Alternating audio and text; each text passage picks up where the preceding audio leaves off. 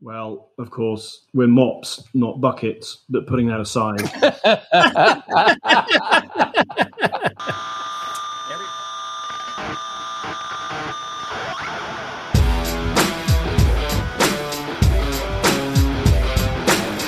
Hello and welcome to episode 113 of Rockstar CMO FM. The M is for marketing and the F is for, well, you decide. As you're probably wondering, does the world need another effing marketing podcast? I'm your host, Ian Truscott. I'm no rock star, but I've picked up a thing or two over my 25-year career from techie to CMO, and each week I chat to the true rock stars, my fabulous guests and chums, and hopefully share with you some marketing street knowledge that will inspire the Rockstar CMO in you. Come say hello. We are Rockstar CMO on Twitter and LinkedIn, and proud members of the Marketing Podcast Network. This episode was recorded on Friday the 6th of May. I hope you've had a good week and you are well, safe, and staying as sane as you feel you need to be. A different set list this week, as Jeff and I are joined by a friend of the show, podcast host and marketing operations expert, Simon Daniels. But there is no change to my Friday evening as I wind down the week in the Rockstar CMO virtual bar with Robert Rose for a cocktail and a marketing thought. But first, we need to pay the bar tab. I'll be back in a moment. We'll be right back. After this word. We'll be right back. After this word. You may know you're listening to this show along the Marketing Podcast Network, but did you know there are other great shows on MPN to help your business? Christy Heiler hosts a fantastic podcast called Own It. Christy, tell us more about the show. Own It is all about celebrating women and non-binary advertising agency owners. We talk about buying out of the boys' club of advertising because less than 1% of ad agencies are owned by women. And where can people subscribe? You can find the podcast at untilyouownit.com. We're also on the Marketing Podcast Network at marketingpodcast.net. And of course, you can subscribe wherever you get your podcasts. You heard her. Go subscribe.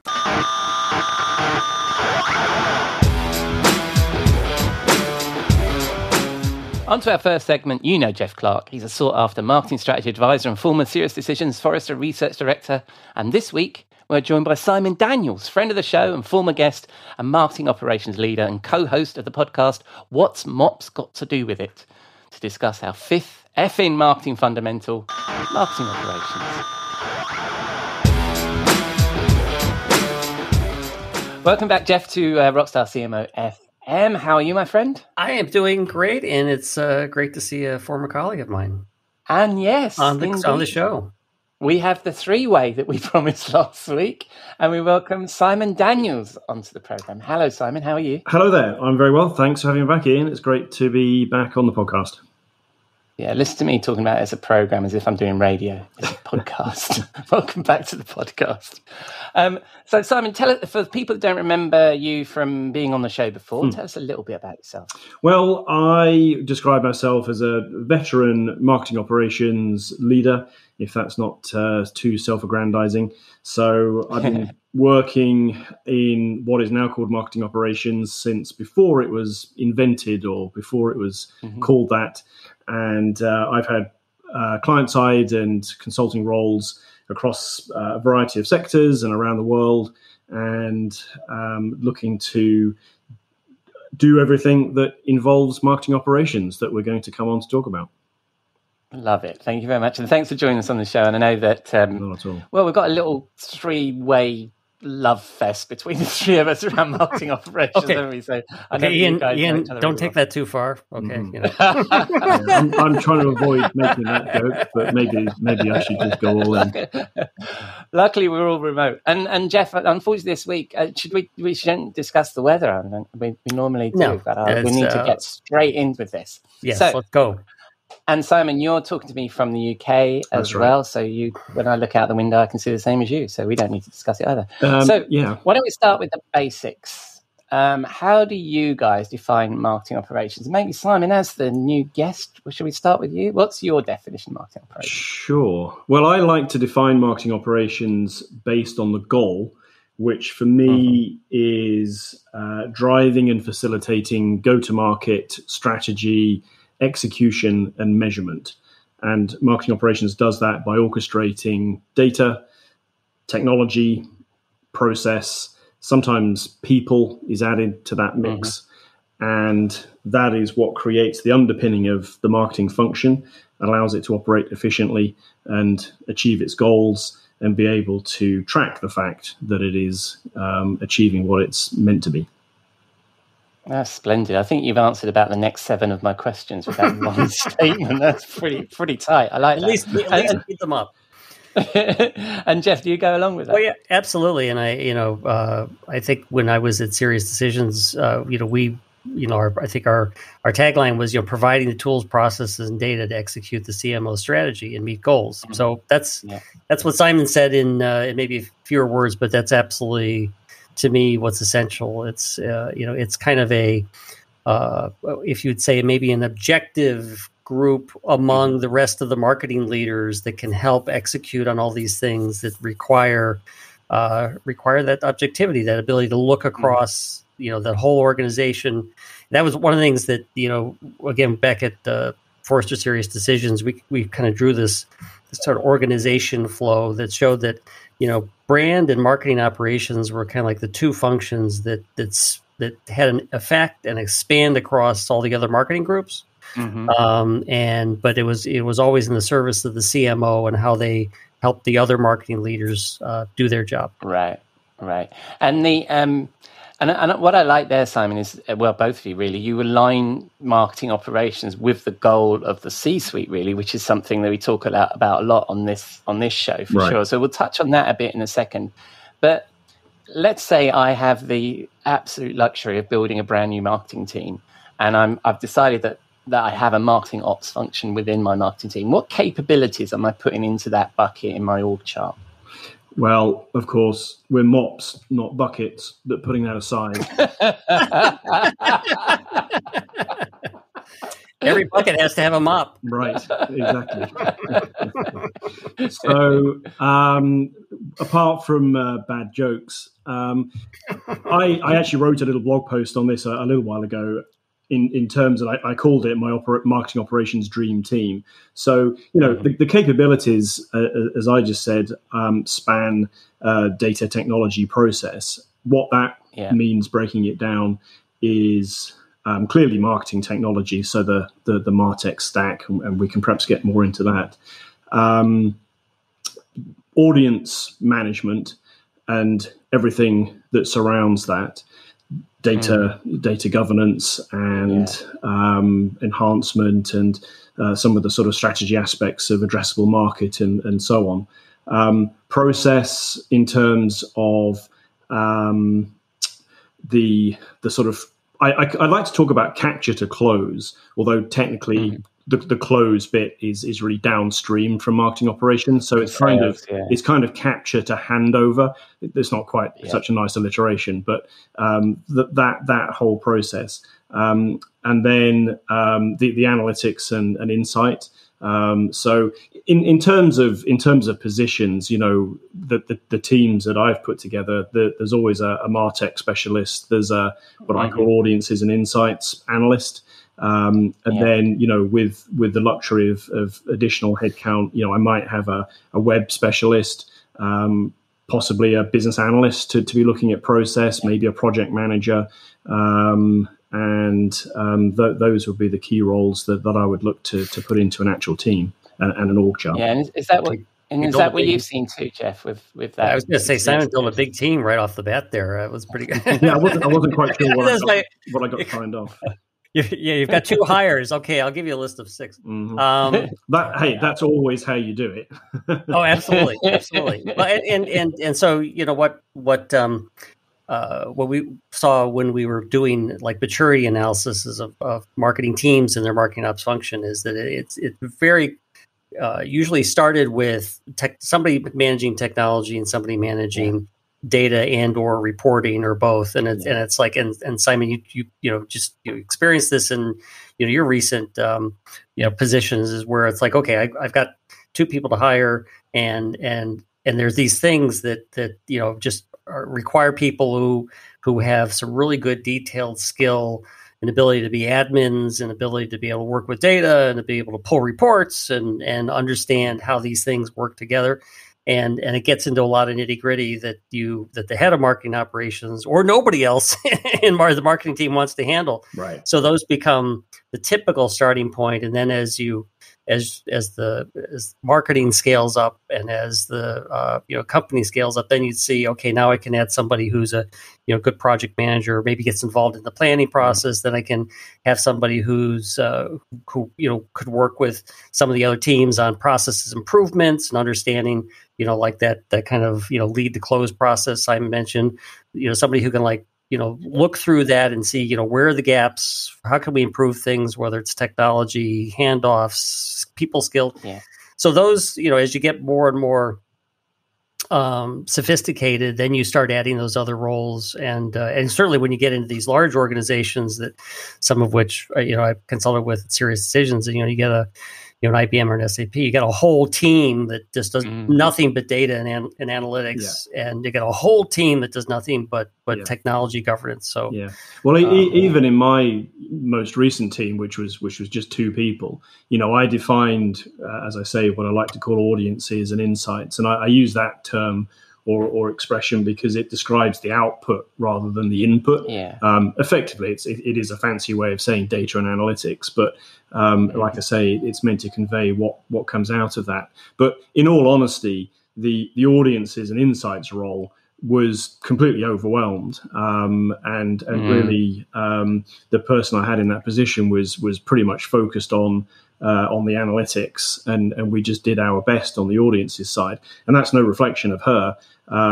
It's just literally how much work there is to do on the analytics side, and just how big a job the audiences is. So, if I'd have had a third headcount or I got another headcount, I would have certainly split that role out so that you can have someone focused just on that aspect of who have we got across our prospects and customers, what do we know about them, what's missing, what else do we need, the data hygiene that obviously is just a table stake, and getting into some of the strategy. And this is where it's important that MOPS starts pushing of addressable market and customer profiles, ideal customer profiles, and those kinds of things that can often just not get defined. And then everybody thinks they know who we're targeting, but it turns out that either we don't, or it's not agreed or consistent, and there's a role to be played there. Yeah, so I'm getting a sense that when you first form your marketing ops team, aside from the skills you have as a head of marketing ops or a head of marketing, that you're really looking at multi-skilled people initially to put a couple of folks together that perhaps can do a couple of these things. Or like you're saying, Simon, having to prioritize what somebody focuses on initially, and then as you can grow the team, you can get that bigger. Yeah. And then on the flip side, what guys have you seen that kind of gets thrown in the direction of marketing operations and really shouldn't be? Because it's sometimes a little bit of a catch-all, isn't it? Is there stuff that you've seen that really marketing ops shouldn't be doing? I can take that one first. I think sometimes because marketing ops are the skills are there to deal with, sort of processes that are internally focused, ongoing, creative services, events. Sometimes those functions just get put under marketing ops, and it could just be because of the skill of the leader. It could just be because people are kind of, don't understand what marketing ops should be doing. And maybe some of these functions should be under other marketing leaders. But I've certainly always taken the approach, and I think this was reinforced again when I was at Forrester and Serious Decisions, is that marketing ops shouldn't be owning a lot of these processes. We really primarily are the internal consultant, the analyst. Somebody else has got to own it, because somebody else owns the product, the output, the outcome.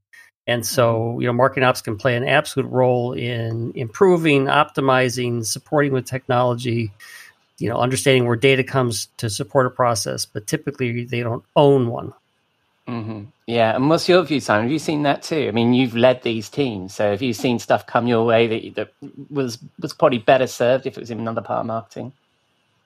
Yeah. Often you find tasks coming MOPS way, or even whole whole marketing operations teams that are defined in a way that I wouldn't look upon as being real marketing operations. I often see jobs advertised, for instance, for heads of MOps or what have you, and there'll be things in there that are clearly campaign execution, digital marketing, and what I really mean by that is digital media management, that kind of thing. Maybe aspects of creative. And those are the things that, and probably event management as well. I wouldn't really class as being marketing operations. I really liked what Robert was saying in the bar last week, when you could hear him above all the noise of the marching bands, where he was talking about, content creation is content, and certainly again in my last role, that was the purview of Marcoms, and we had a content specialist whose job it was to do that. And while I saw MOPS' role as being process around that and enablement, we didn't have very sophisticated. We didn't have a digital asset management system, for instance. But were there one, or were there a need for one? That would be MOPS. But the content creation itself, that's not MOPS. Those are certainly some of the things that I would see. I get the sense that anything that needs some organization, people think they see the word operations and think, well, those guys seem to be well organized. Let's get them to do events. Well, and and frankly, it's like a lot of times it's just like the CMO might say, who on my staff can do this? And so rather than taking a purely functional view and saying, well, let's say, the person who runs Marcom and creative should be the person that runs creative services, but they can't really manage that, so we'll give it over to the person that runs marketing ops. And that's not necessarily the right decision, and it actually might be a short term. I think that's just it's probably an interesting discussion to have about how you define those boundaries, right? Because I think that applies to a lot of senior marketers, isn't it? Is that you tend to be defined by what you're capable of doing. And that sort of, absolutely, and when you're trying to build the ideal team or be part of the ideal team, is where is it that you say no and where is it that you say yes, leaning into your skills, even though it redefines your role. Or the other thing is, I've seen marketing organizations which get very much into, cross-functional team building, and whether it's, agile marketing, or they've got some other model that they're trying to, so they want to make sure there's a creative person in every one of these teams, and they want to make sure there's an ops. Then all of a sudden your functional view of things starts breaking down. I think it's fair enough. You often see marketing operations and demand gen in the same team or in the same head, and that's fair enough insofar as if you've got a smallish team or a growing team, you just might need to combine it. You might not have the headcount to be able to separate out the roles, just like I was saying with audiences and insights. And you may have an individual with those skills or background and experience, and that's all fair enough. It's just that as you expand, you're bound to need to specialize. And then what becomes important is the right things go in the right place. Otherwise, it just gets really, really confusing. And I know I mentioned this last time I was on with regard to superfluous marketing operations job titles, like marketing operations and technology, or marketing operations and I don't know, process or something. But I did actually get round to writing the blog post I mentioned on that. But the point is that those are all things that are already marketing operations, so you don't need to say it. Whereas things like and demand gen, or I've seen marketing operations and creative services, and it's like, well, that doesn't really obviously go together, except that there is a process production element. So if you need to have one person in charge of it, then you can sort of see the synergy. Yeah, I mean, that idea of marketing operations and technology is it's just like what we do as marketers, isn't it, with our titles? It's like the only upside of marketing operations and technology is it creates another cute acronym of MOAT. But that's about all it's got going for it. Mots and notes. All right. So we're in this theoretical scenario of building our marketing team from scratch, and and you guys were just talking about justifying headcount. We have to justify budget and all that kind of stuff. And I like, Simon, that, as I said, and we're both of you, we're talking about aligning this marketing operations team with the goals of the C-suite. And if you listen to the show, you know that I bang on about art, awareness, revenue, and trust, that I think that's the role of marketing. Where do you start with this justification to the CEO and CFO that you need this marketing ops team and you'll need these 6 people and not just, one? Well, obviously, MOPS is going to play a role in awareness and revenue. However, it's not a direct one. Clearly, particularly in my pure play view, MOPS are not driving or running campaigns, not creating content or artwork and so on, and not even, like I say, booking digital media and what have you. So similarly, the revenue that comes out of that is not directly attributable to MOPS. So I think trust is the role that MOPS has to play in that art mnemonic. And what that means is a CMO being able to trust that marketing is going to work and execute and fire and be measurable. And the whole thing is going to come together and work as an overall team. And more widely, the C-suite can trust the CMO that it's going to happen, because marketing operations will make sure that the machine is going to run and execute to get the job done. Yeah, I love how you flip the word trust there to be about trusting that we were going to deliver as a marketing team. Sure. And the fact also that you called it a mnemonic, which is a fancy word for me, so I'm going to stick with that. Technically accurate, but anyway.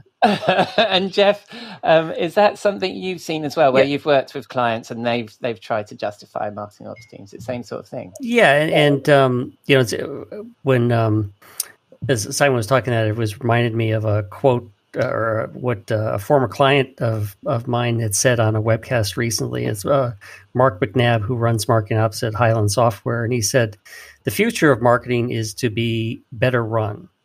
And so I think one of the things that when you're justifying, the additional headcount, it's like, so, do you want us to run efficiently, or do you want us to struggle to meet our goals? Do you want us to, every marketing team to buy their own tool at will? Do you want to have some governance over that? Do you want us to collaborate with sales, or do you want us to just kind of go our way? So these are all things that the people that are running the business understand. And they may say, well, I could have so-and-so do that. And then you'd say, well, the skills we're trying to build internally to help us operate efficiently typically stand in marketing ops, and to an extent they have to, because they have to work across the marketing teams and collaborate with the sales team, or collaborate with the services team or customer support. And that's where having a marketing ops well skilled is really an asset to both marketing and to the company. Yeah, and also you're driving at a point here where, I was going to talk to you guys about, for me, from a marketing operations perspective, in my experience, a lot of it was marketing technology and data, and it was that inside data that, Simon, you were referring to. But I also think that the data about how well the marketing team are performing and what we're doing is really important. So there's that inside out and outside in data element to that. I don't know if one of you guys want to pick up on that. How, that's an important element of MOPS, isn't it? Is that, to your point, Simon, about trust, is about how can we build those dashboards and really make the team predictable? Is that true? I don't know which one of you wants to go first on that. Well, and that's the point, really, is that marketing operations is a blend of things. And so, like we've said, I talk about technology, data, and process, but that, in a sense, doesn't quite sum it up, because it's a bit too split out. When you talk about data makes you think of just the database of customers or prospects and so on. But that doesn't really speak to the analytics or the insights, which obviously derive from data. But that doesn't just happen because you've got data. You need somebody, and you need the tools, which comes back to tech, to do it. And you need process, who who creates reports, who asks for reports. If you need a new report, how does that happen? How does it get presented, and where does the data come from, and so on. So there's just a combination of the elements, the ingredients that go into creating that. Yeah. And then similarly, I certainly, when I talk about insight and when I create roles, really I'm talking about how did the campaign do, and that can go from just simply how many leads did we create or convert, what was the pipeline value. It can go upstream to campaign, classic campaign metrics like opens and clicks or visits and likes, all the way down through to closed won deals and all the rest of it. So that's pretty easy to understand. But there is also, as you've alluded to, Ian, a marketing team performance element. Now, this gets into slightly more sensitive territory, because what you're going towards is how well is the actual marketing team doing, maybe at an individual level or a team level, how efficiently are they operating? Are they meeting their objectives, and so on? Now, clearly that needs to be done organizationally and within marketing, and a CMO needs to do that. In my experience, it's a line management function, and that's what team leaders and managers are doing. But at the same time, again, as you kind of touched on, Ian, at scale, there's a need for a CMO in particular to have some consistency behind that, and how is that being tracked, and so on. And that could be a role that MOPS plays as well, in conjunction with HR, of course, no doubt, and the corporate performance management systems and processes that are in place or not, and whatever else the CMO wants to see. But there's certain elements. That's interesting, the turn this has taken, because we were initially talking about data as in being, like you say, the CRM and the insights and data analytics and all of that good stuff. Yeah. Then we're talking about the data in terms of the performance of individual campaigns and the predictability of our ability from a marketing perspective. But now you're sort of leaning into this idea that, or mentioning this idea that as an operations team working for the CMO, where does that role play in terms of the performance of the people, their job descriptions, the attributes of colleagues? That's really interesting.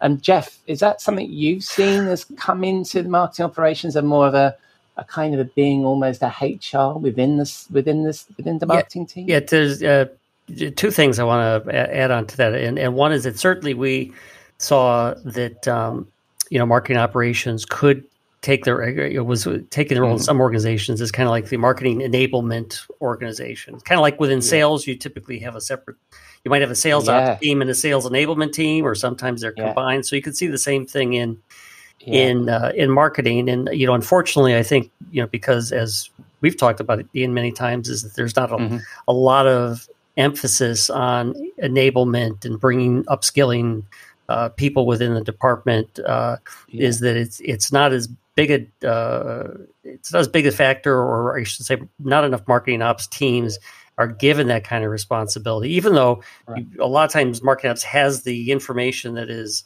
that is required to help understand what that is. I mean, certainly when I used to do tech assessments for clients, is that we didn't just look at the technology. We would ask them about what they're trying to accomplish, and then say, okay, what about the technology? What about the data? What about the process? What about the skills of the people who are operating these things? So if you find you got a digital team that's got great tools and they don't know how to use them, then you've got a mismatch there, and you could either get rid of the tools or you could upskill the people. Yeah.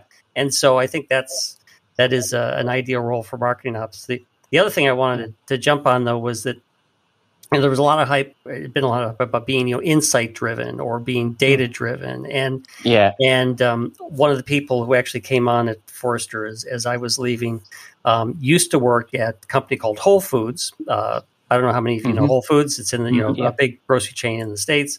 Well, they were bought by Amazon. And so I asked her, I said, so what was it like, was there a culture change when Amazon, took you over?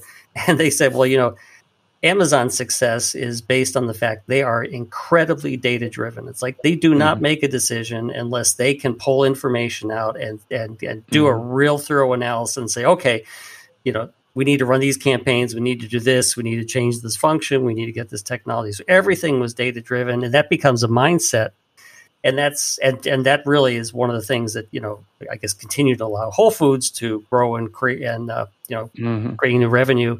And I think that's something that too often we let marketers, work with their guts, their gut feeling, or they, what we did at the last company or whatever. And so little is actually based on, getting the data you need to make a good decision. Mm-hmm. And so getting that data is going to be a marketing ops role. Getting some analysis on that data is going to be a marketing ops role. I mean, if you're not creating your own analytics team separate from marketing ops, which I've certainly seen, it typically would reside within marketing ops.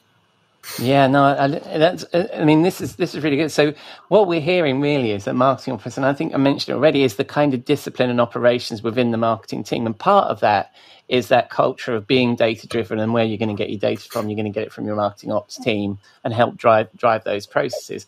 And we're now talking about a lot of different things that marketing ops needs to be skilled with. But if we look at the marketing ops leader, the head of marketing operations, what do we think are the sort of attributes one needs to be a good leader at marketing operations? I mean, Simon, there you've talked about tech, you've both talked about data, now we're talking about people. What are the attributes that you need to lead? Well, obviously, I'm bound to say a marketing operations leader has, boyish good looks, a certain poise, and a witty turn of phrase. None of those things are needed. Okay. As I look at the screen, I say, "Where's glasses?" No. What a shame we're not doing video. Right. I mean, if I had a British accent, I think I probably could have made $20,000 more a year. But Hey, I put these highlights in my hair just to add a couple of £100 to the day rate. No, the marketing operations leadership requires being able to span all of those disciplines and functions that we've spoken about. And you often get the question, what makes a good marketing operations person? And I always say to that, well, there's almost no such thing, because as we've discussed, it's really specialisms. Now, of course, in a smaller team, you might have an individual contributor who is across all of those elements. Yeah. And frankly, that's a tough gig. But at the leadership level, you're kind of back to being across all of those elements, albeit, of course, you've got the specialists who are really, deep dive. So certainly in my last team, I had a marketing technology specialist who was an expert in, say, Pardot, and he knew more than I did for sure. And I had an analyst who was more adept at that work probably, and knew Power BI or even how to wrangle Python queries and these kinds of things. But the thing that the head of the team brings, I think, is first of all defining the team and the vision and where that's going. When I came into that role and I was told, you've got two heads, do what you like. They were given to me as two roles. And I said, I'm going to change these roles and took that in a different direction. But then it's being able to understand what those people are doing, have a conversation with them, understand the problems they're facing, and obviously be able to work with them and help and guide.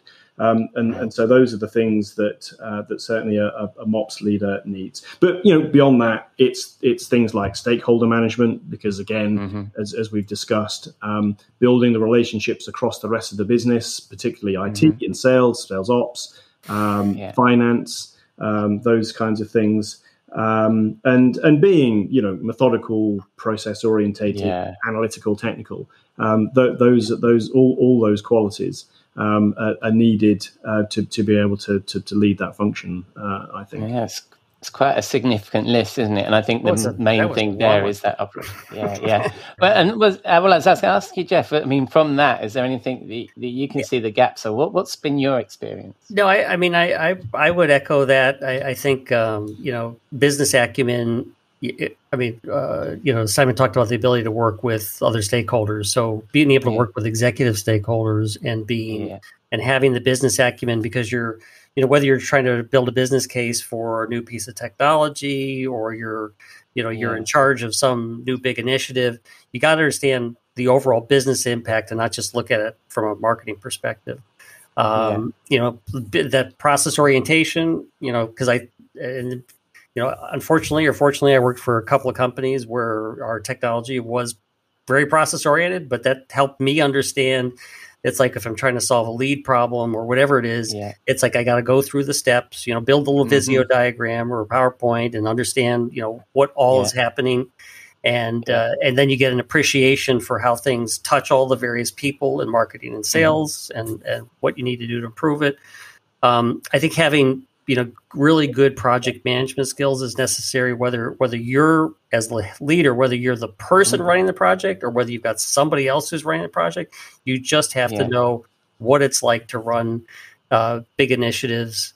And I think objectivity is another key attribute. You've got to be able to step back and not let your own proclivities get in the way of making the right decision.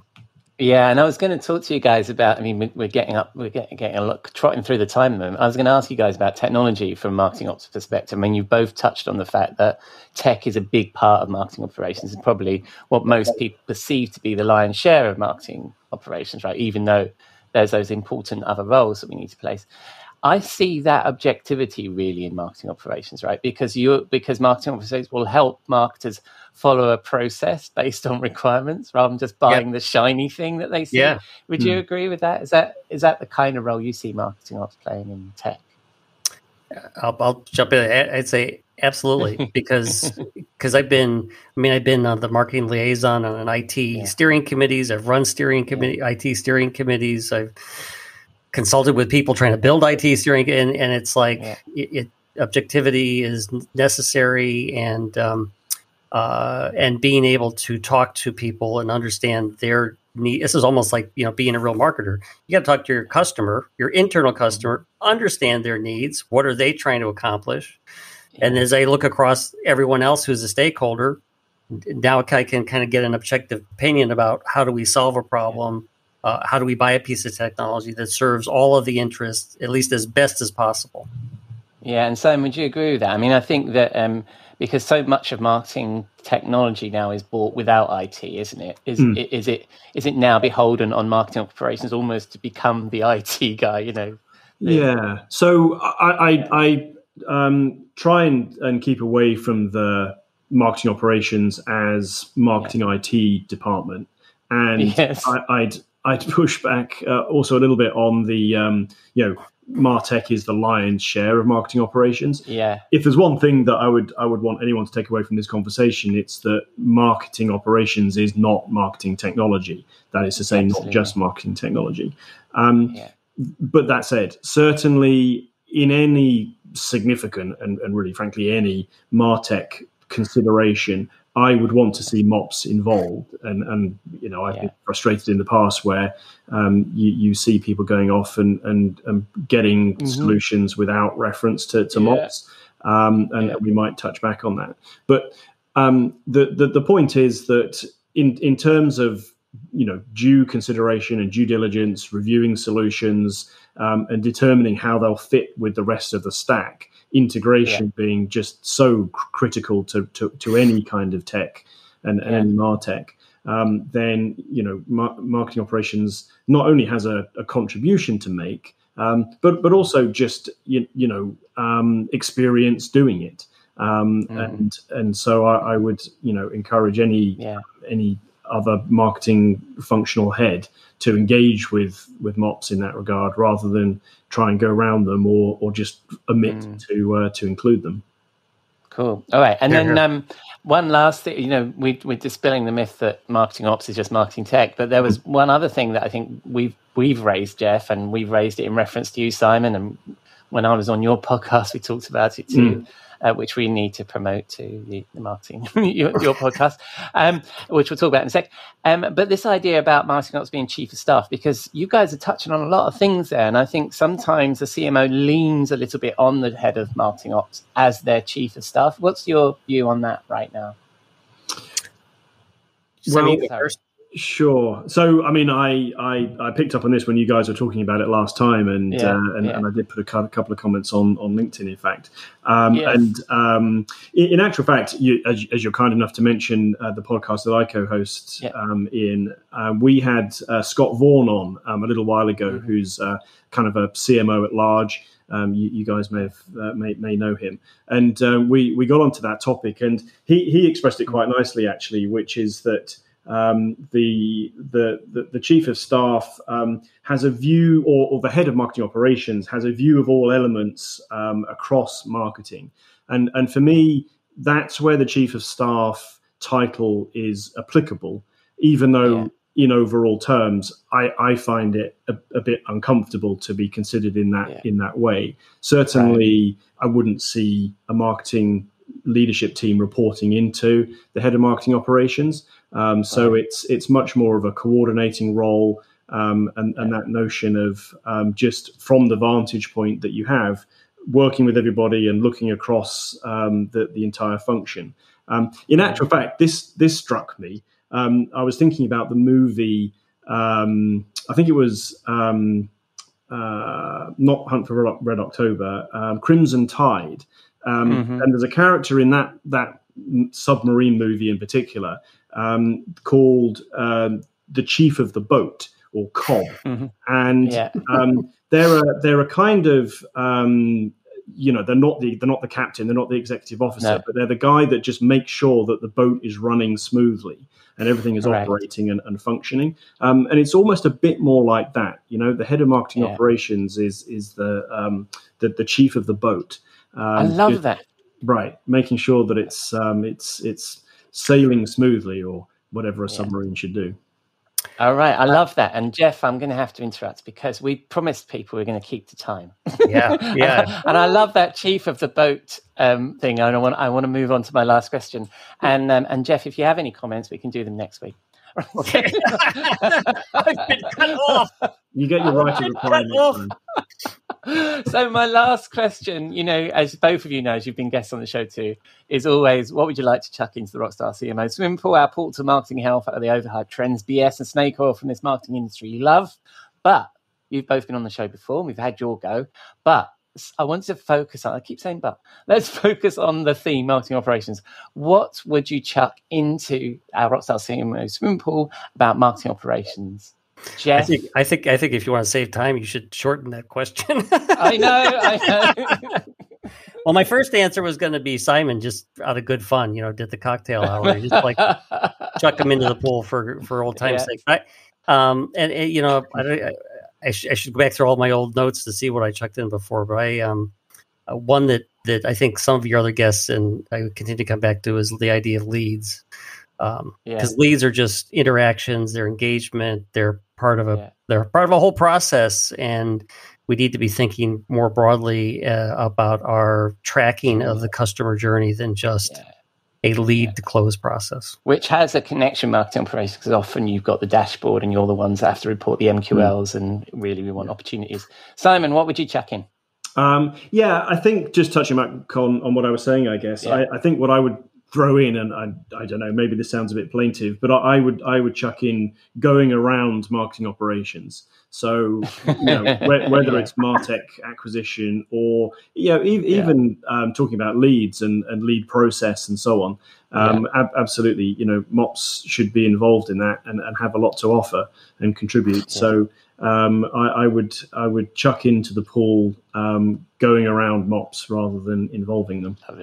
I think that every marketing team, every marketing department should have a pool, and so then if somebody goes around marketing up, you just get pushed in it.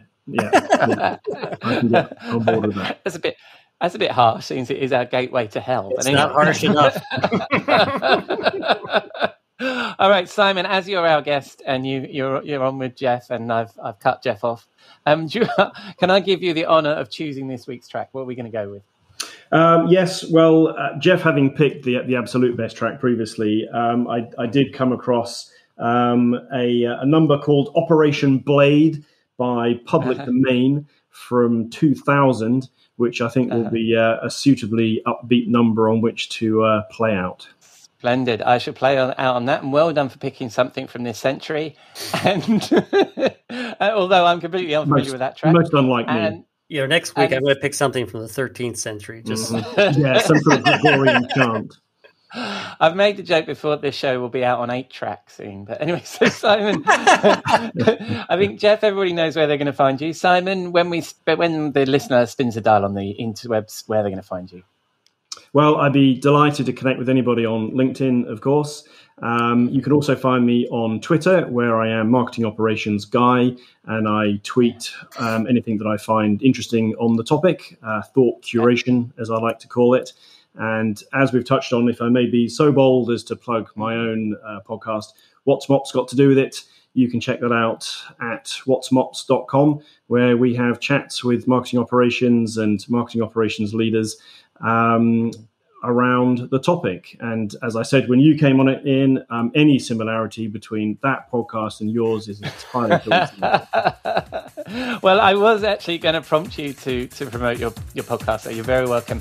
And I will, of course, include all the links to those things in the show notes. Thank you very much, gentlemen. We almost stuck to time, so we've done very well. Well done. Thank you very much. And Jeff, I'll speak to you next week, I presume. Yes. And Simon, I understand that you're on to new endeavours. I'm probably not supposed to say that, but we look forward to following where you are and obviously listening to your podcast. Thank you very much. Thanks, Ian. Thanks, Dan. cheers.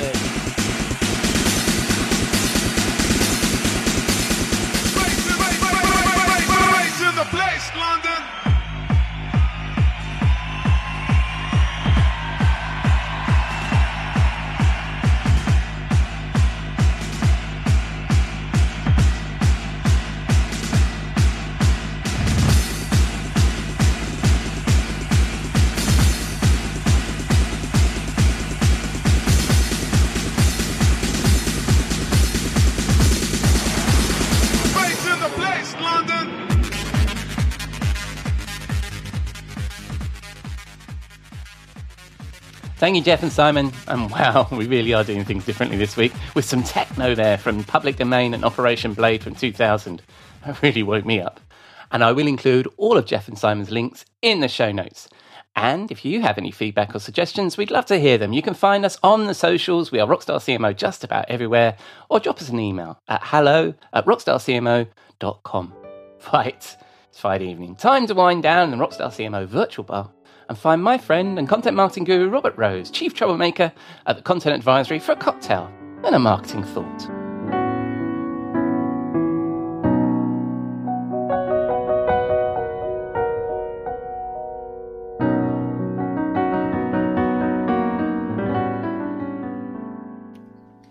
Good evening, Robert. What are you drinking? Oh, hello, my friend, and welcome to the bar. It's been a long week, I think. Yes. And so it's good that we're here. Now, I don't know. I know that Mother's Day is happened in the UK a month ago. Yes, something like that. Yes. I want to say yes. It's certainly well, the fact that answer isn't readily at your fingertips tells me all I need to know about where you sit right now. I just felt that cold chill of panic when you said Mother's Day, and I'm like, that's not this weekend, is it? Well, it is for here in the States. Okay. Mother's Day is this weekend here in the States, and so I have a special celebration for all of the mothers out there in terms of the kind of cocktail we'll be drinking. Because I did want to celebrate and it was my mother's favorite cocktail, and so it's a classic champagne cocktail, which is it's an acquired taste. You have to like champagne first of all, which I know a lot of people don't, and neither do you. I prefer a Prosecco actually to a champagne, but we're going to go with champagne for this classic champagne cocktail. And the classic champagne cocktail that we'll be making here is one that's really easy to make, as you might expect. And so it's really just champagne. And then if you like, you can add a little bit of cognac or brandy to it. And then what I love to do, because my mother used to love this, you put a sugar cube, drop it into the champagne flute once you've made your little cocktail there, and it just creates a shower of bubbles. It really, really creates a lovely, lovely looking. So we'll do that in celebration of my mom and your mom and all the moms out there for Mother's Day, and that's our champagne cocktail. So that's what we're drinking tonight. I love it. Well, I'll attempt to make it using the ingredients on my desktop bar, and I shall then proceed to fail at that. Yes. Yeah, fail and not honour anybody's mother or any of that sort of stuff. Although I've got to tell you that, well, a couple of things. One is when in my youth, there used to be something called a baby sham in the little bottles, and it used to be that a popular drink was brandy and baby sham, mostly among the ladies rather than the gentlemen. So that's a drink I've come across. And in England, gin is often referred to as mother's ruin. So okay, there you go. So this is probably an inappropriate drink for this celebration. Perfect for Mother's Day, I suspect. Yes. Yes. Oh, I forgot. I'm going to put some ice in that. I know you didn't put ice in that, but let's imagine that's a sugar cube. That I should have put in afterwards. A bit of this gin, and I'm not going to go with champagne, but basically because I know you don't like it, right? So I'm going to go with some nice Fever Tree cucumber tonic water. Well, it does have bubbles. There you go. Exactly. You see, I'm in the spirit of this. Yeah, there you are. I love my mother just as much as anybody else or something. Let's give Good you get that on the record. Oh, that's delicious. There you go. Delicious. Yes, well, happy Mother's Day to all the American mothers, and fortunately not the British ones, otherwise I'll be in a whole heap of trouble. Right. I believe it was while I was in London. I believe that Mother's Day I believe I landed on the Sunday that is Mother's Day there. Yes. Which was a couple of weeks weeks definitely ago. got it right and did it and everything, but with me having 2 children, and so therefore I do celebrate. You depend my on wife them. being a mother. Yes. And I depend on them. Yeah. To remember such things. They remind me of many things. You're quite right. Yes. So we're celebrating our mothers, Robert, and let's keep it classy. Where are we going to go with this? Well, I thought we would go to 2 places. I thought we would go to where your mom lives or lived and where my mom lived. And so for me, that is Dallas, Texas, which is where I grew up, and my mom lived for most of her life. And where did your mother live? Well, my mother was born in London, but she's lived in Spain and Wales and all sorts of places. So we could probably choose somewhere like that, but she currently lives in Norfolk, in a rather nice part of the world here. So lovely. It's quite lovely over there. It's terrible to get to because they don't actually have any roads, but it's a lovely part of the world. So I'm very flat. But yes. Okay. There you go. So is Dallas. So we'll stare out at the horizon in Norfolk and in Dallas, and we'll stare out at the horizon and drink our champagne cocktails. Yes. And the interesting thing is because I know you don't mind a bit of the British weather. You'd probably prefer to be in Norfolk than Dallas, and probably based on the weather, I'd probably prefer to be in Dallas. Indeed. Oh, yes, absolutely. Yeah, there is a reason that I left Dallas, and weather is top of that list. It is. Yeah, it is hot and humid and all of the things. So that I hate. Yeah. So our mothers have had a couple of these and have probably decided to retire for the evening. I see. Yes. And we proceed to talk all things marketing. What's our thought for the week as we stare Well, I out thought over I would. the horizon? I mean, I thought I would address, this week, the fallout, as it were, from our friend Elon Musk and his bid to purchase the Twitter. Oh, yes. Because I think it's a great lesson for us in, it's yet another reason. We've talked on this show and we've talked on my show on why, all the reasons not to build your house on rented land. But it seems like it's an appropriate time to talk about it again, because one of the things that I think is being overlooked is exactly that, which, unless you've been under a rock, of course, you've heard about Elon's bid and accepted bid at this point, although it's got, quite a few more hoops to jump through before it actually really goes through. But for all intents and purposes at this point, Elon Musk has purchased Twitter. And the interesting thing is to me, is that it's a great rented land lesson because he obviously learned it.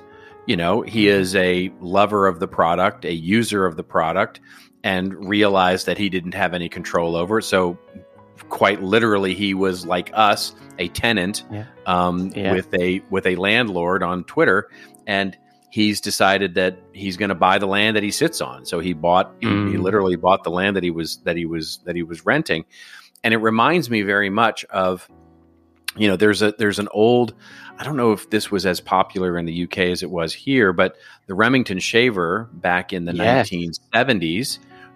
Victor Kiam, of course, was the CEO who very famously on the TV commercials and ad campaigns said, I love the company so much I bought it, which was interesting because what people don't realize was that was one of the first leveraged buyouts of companies like that.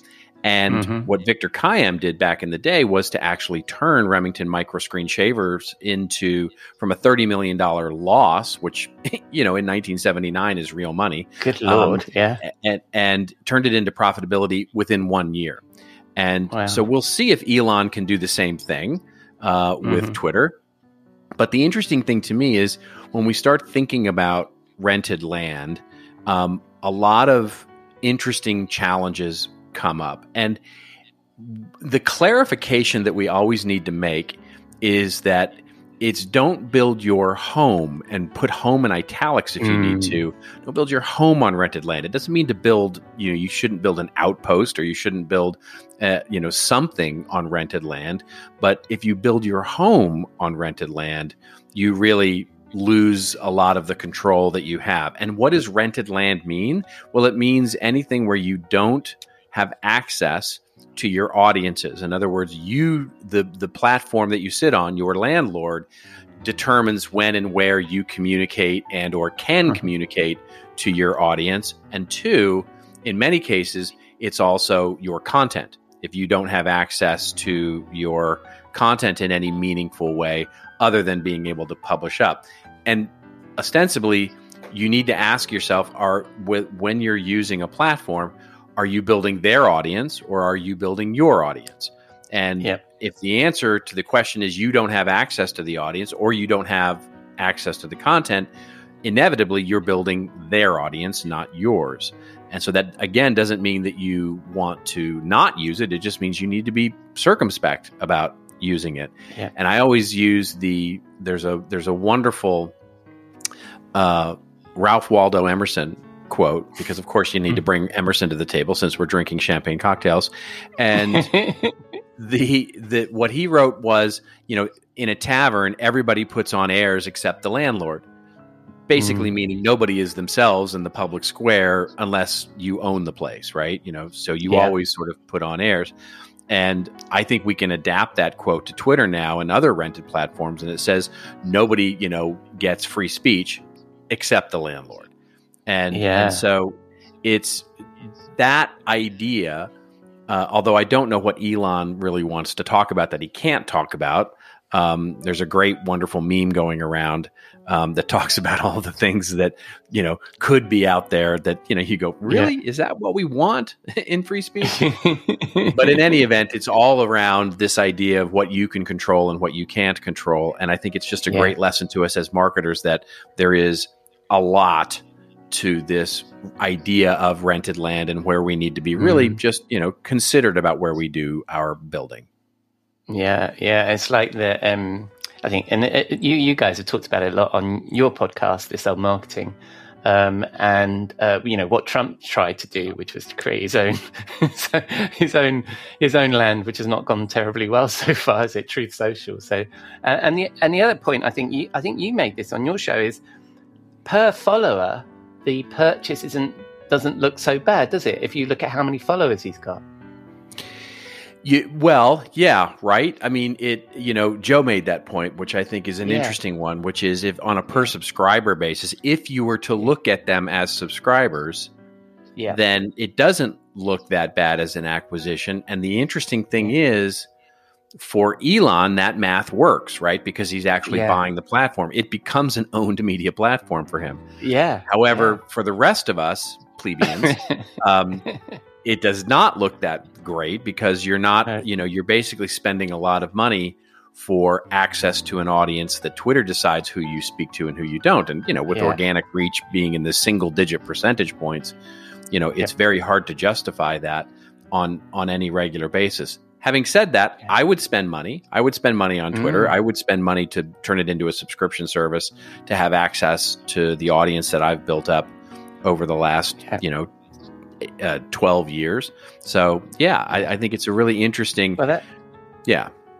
Yeah, well, that's the frustrating thing, isn't it? Because, we've been around for a while on these platforms, and there's certainly a noticeable difference in terms of organic reach. Even if you've got loads of followers, the algorithm chooses who's going to see it, right? So you don't always reach the audience that you've cultivated. And that's the frustration. Yeah, that's right. And how many of them are bots, and how many of them are automated things, and how many of them are paying attention, and how many of them are just following to follow, and a lot of that would be, the interesting thing is that a lot of that would be mitigated if they did turn it into a subscription service where, they really paid attention to identity. If you had to go through the same level of identity that you do, even with LinkedIn, right? The amount of identity management that happens in LinkedIn is much higher than it is in Twitter. And so it's, you can argue that on LinkedIn, it's much easier to see who's who and who's what than it is on Twitter. And so thus does it make it a more valuable platform? I think it does in many ways. And it certainly makes it nicer. Yeah, and Twitter has struggled since the get-go to really figure out how to monetize things. Yeah. It was always not how many is using Twitter; it was always who is using Twitter that made the network valuable. To me, and this goes back to discussions we've had about Clubhouse and that we've had about other social media networks as they've emerged. Yeah. The value of Twitter is really in the who. And so being part of that quote unquote club is what makes it valuable. So thus a subscription-based service seems to make the most sense from because it's not about it is about how you use it with a finite number of audiences, members or friends or, colleagues, however you want to build your audience. So it becomes a very focused thing. Now we'll see if Elon can actually do anything that starts to change the course of where Twitter is going, because to date no one else has been able to do it. Yeah, absolutely. And even if it was just $1 or a couple of bucks, you'd get rid of a lot of the crap, wouldn't you? So, and it's interesting because I listened a lot to Seth Godin, and he talks about when in the before times, before all this social media, he made a suggestion. I think when he was at Yoyodyne or AOL or somewhere, that they should just charge $1 to send an email, and if they did that, you'd get rid of all the spam. Even at that point in the emails evolution. So it's interesting to be going back to that conversation. Yeah, it's I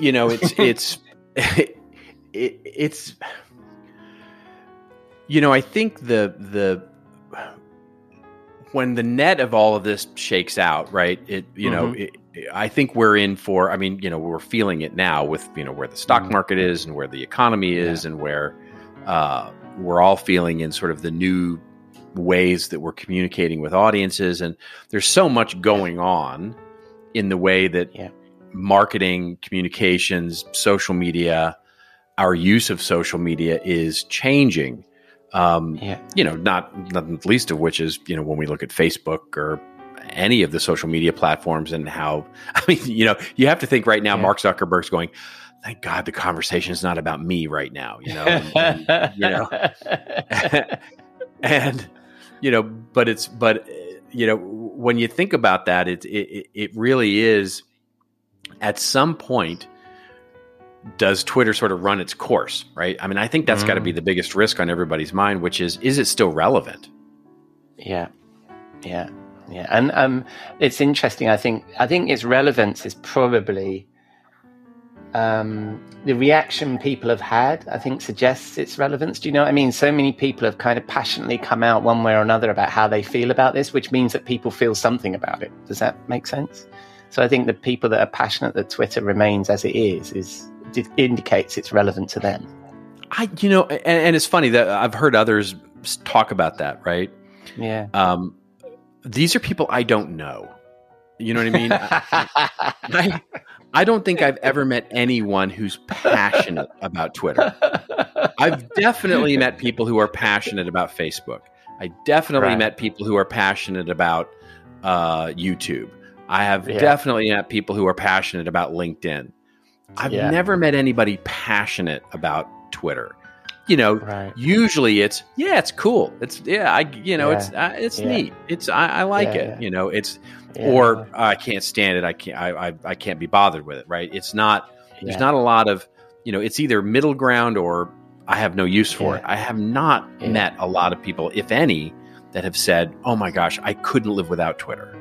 I've seen some people online, like our former president, who seems to be pretty passionate about the platform, and Elon seems to be pretty passionate about the platform. But I have not met these people. Well, I must admit, I don't think I've met the people that I've seen talking about this, but I have seen a fair amount of stream on Twitter, which I just think if people feel that strongly about it, then there's some life in this thing. But that was my only observation to your point about whether it remains relevant or not. And clearly, like, we're a fickle bunch, right? So if there's always something else coming along that we'll switch to if it doesn't work out for us. So I'm sure that and you have to figure like all these competitors that are trying to really disrupt the whole Twitter universe, right? Truth Social, like you mentioned, and Getter and all those kinds of the more right wing sort of platforms that have launched and not done very well. This has to be really bad news for them, right? Because it's like, well, if quote unquote free speech is really coming to Twitter, then they're like, well, why would I even bother going to these free speech? Because that's their whole pitch, right? Absolutely. So it's like, all right, you just in one fell swoop killed all those platforms. Yeah, which might be a good thing. Culturally it might be but just looking at the pure black and white bottom line, financial aspect, investment aspect of it, it's like if I was an investor in any of those sort of alternative platforms, I'd be going, this is not good news. This is not, this is not good news for user growth on any of these platforms. Absolutely. Well, that's excellent. We've been talking about something topical, which never happens on this show, and I don't blame you for that. I blame myself. I feel almost like Prof G in this whole conversation. There you go, joining in on the Elon Musk thing. No, but I also think, deep down there's a great point about building on rented land, and basically Elon Musk has got the money to buy all of his followers, so that's excellent. And move on to not buy his followers, but make his place his own. So that's cool. And so where might people find thoughts very much like this, written by you or your colleagues at Content Advisory? Well, as usual, you could find it there. Actually, I ruined my own question again. Yeah. And when people spin the dial on the interwebs, where are they going to find you, my friend? They're going to find me on Twitter.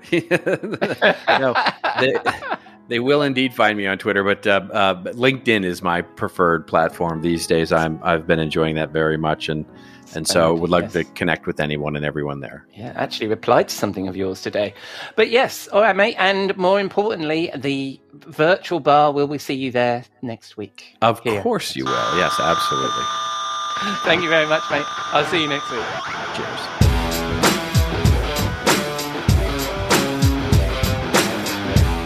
Thank you, Robert. Getting topical there with a core lesson of building on rented land. So that's a wrap on episode 113 of the Rockstar CMO effing Marketing Podcast. Thank you for dropping a dime into your podcasting jukebox, selecting our track, and jiving along with us. I've been your host, Ian Truscott. Thanks again to Jeff, Simon, and Robert for sharing their insight. Please say hello, follow their work, and check out all their links in the show notes, which you can find on your favourite podcast app or at rockstarcmo.fm, where you can also find all our previous episodes. So, does the world need another effing marketing podcast? Let us know on the socials, or drop a rating or review in your favourite podcast app, or just keep listening. I'm glad you're here. Next week, as you heard, Jeff and Robert will be back, and my guest will be Laurie Jones, CEO of Advocet Communications. Until then, have a great week, and I hope you'll join us again here next Saturday on Rockstar CMO FM.